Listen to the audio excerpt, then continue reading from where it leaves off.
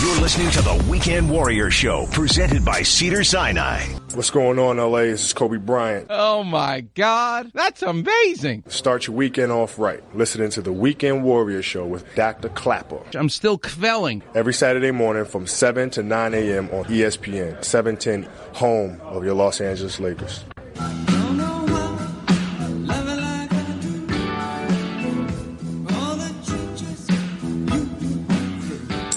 Welcome back, Weekend Warriors. That's Talking Heads, Take Me to the River, better known as the Head of the Charles in Boston, Cambridge, which my next guest knows a lot about. I'm joined now by one of my favorite young surgeons at Cedars who trained at Harvard, the great Dr. Sean Rajaee. Sean, thanks so much for getting up early to be with us. Dr. Clapper, thanks so much for having me. It's always great listening to your show and being able to join you for it. I really appreciate it. So let's teach the audience, because they're excited to meet you. Who are you? Where did you grow up? What'd your dad do for a living? Why go to medical school? And of all things, why did you pick orthopedic surgery? All right. I should take out my personal statement for medical school right now. So my name is Dr. Sean Rajaee. I grew up in Los Angeles. I grew up in a town called Arcadia, close to Pasadena area. Oh, wow. Grew up there, was really big in music growing up. I was a drummer. I was a pianist. In fact, I loved producing music in my younger years, and that was a big hobby of mine. And over the years, I got exposed to the world of medicine through my father and through his he was in the business of medicine, and entrepreneur in the field of radiology within the Los Angeles network, kind of. And so I got exposed to medicine through that way. It really intrigued me. It really, I really loved whenever I met a doctor and understood how they could heal people. That power was just really exciting to me, and I really I looked up to that. So that inspiration was always there. Meanwhile, I kept my my music passion alive. In fact, when I went to UCLA for college, I actually went there as a music major. I auditioned in percussion. I played the marimba, the timpani, and it was the lead timpanist of the LA Philharmonic at that time who was leading the music program, and that's what got me there to UCLA, and I loved it. And it was hours of daily practice.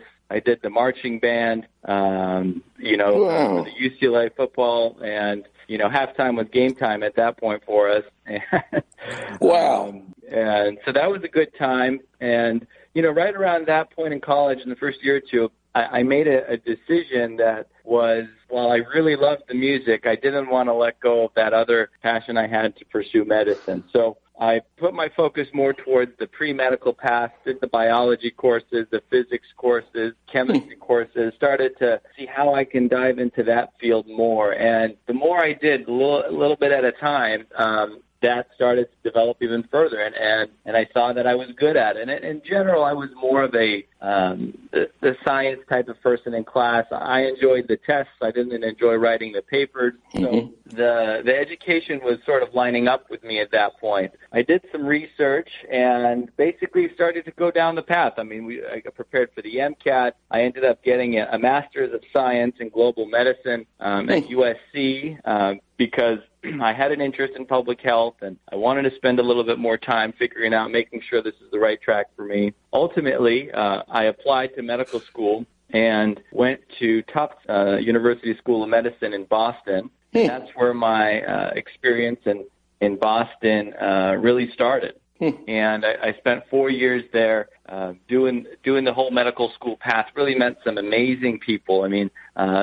Going from LA to Boston is one of the best things I could have done in my education and in my getting all the experience I have today. And so that was fantastic. I really learned a lot and got exposed to orthopedics during my time there. And I got involved with the student groups. We had an orthopedic student group there. I did a lot of research projects. And, when it came to the cadaver lab, and, as people don't know this, a large portion of medical school is being in the cadaver lab. And, we thank all the people who donate their bodies for us to be able to learn the anatomy that we need to. But it was the joints that always interested me. It was when we got to the knee and the hip and understanding the different parts of it, the bone to the cartilage, and and it made sense to me. It was always something a little less abstract. In general, I like being a little bit more, as much as I can be, identifying things that are more black and white as opposed to trial and error. And so that part of the field was matched with my personality. I could see it on the X-ray. I could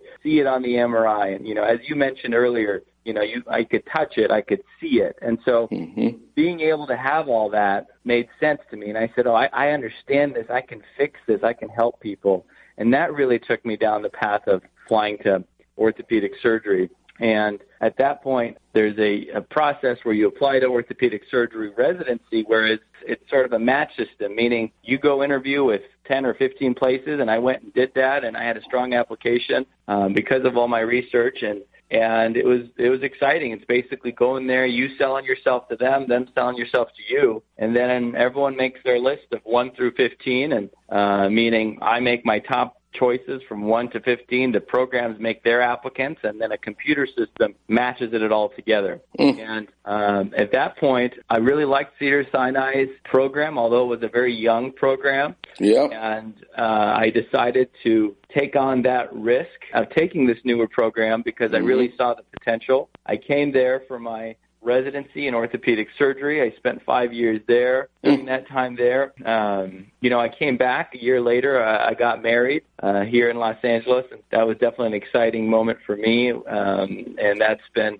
definitely part of my success throughout this time, being married. I have a little daughter now, and so having that alongside my orthopedic endeavors has been really fantastic. Then at Cedars-Sinai, I got to work with people like yourself, Dr. Robert Clapper, Dr. Brad Tannenberg, Spitzer, Guy Paymont, a lot of people that showed me how to take on the challenges of joint replacement, taking these mangled joints of people who just want to be able to get that quality of life back. And honestly, to be able to give people that active lifestyle they want back is really satisfying. And so that's what drove me to go into hip and knee replacements and hip and knee arthritis and finding the best solutions for people, whether it's non-operative or operative. And at that point in my career, I had another decision to make because, every 5 years or a few years, we're at this another landmark where we have to do something else to take it to the next level, and that was to really get a specialization within orthopedic surgery. And well, that's what I want to get into.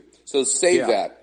I'm gonna have you stay on the line because that's so many things about you fascinate me. But I want to know what that moment was like when you're walking around at Harvard. Take me back to the first day where you're pinching yourself going, oh my God, I'm going to be able to say for the rest of my life that I trained at Harvard. So think about that. We're going to take a break. We're going to pay some bills. And when we come back, I need to hear what that was like for you to kind of explain what must have gone through the head of Ryan Fitzpatrick in the NFL and Jerry Harrison with Talking Heads. What does Harvard mean? Because you're already smart, but what does it do to a smart person? So hang on. Weekend Warriors, we'll pay some bills. We'll come back. We're talking to the great Dr. Sean Rajaee from Cedars-Sinai. I'm having so much fun. You're listening to the one and only Weekend Warriors show here on 710 ESPN.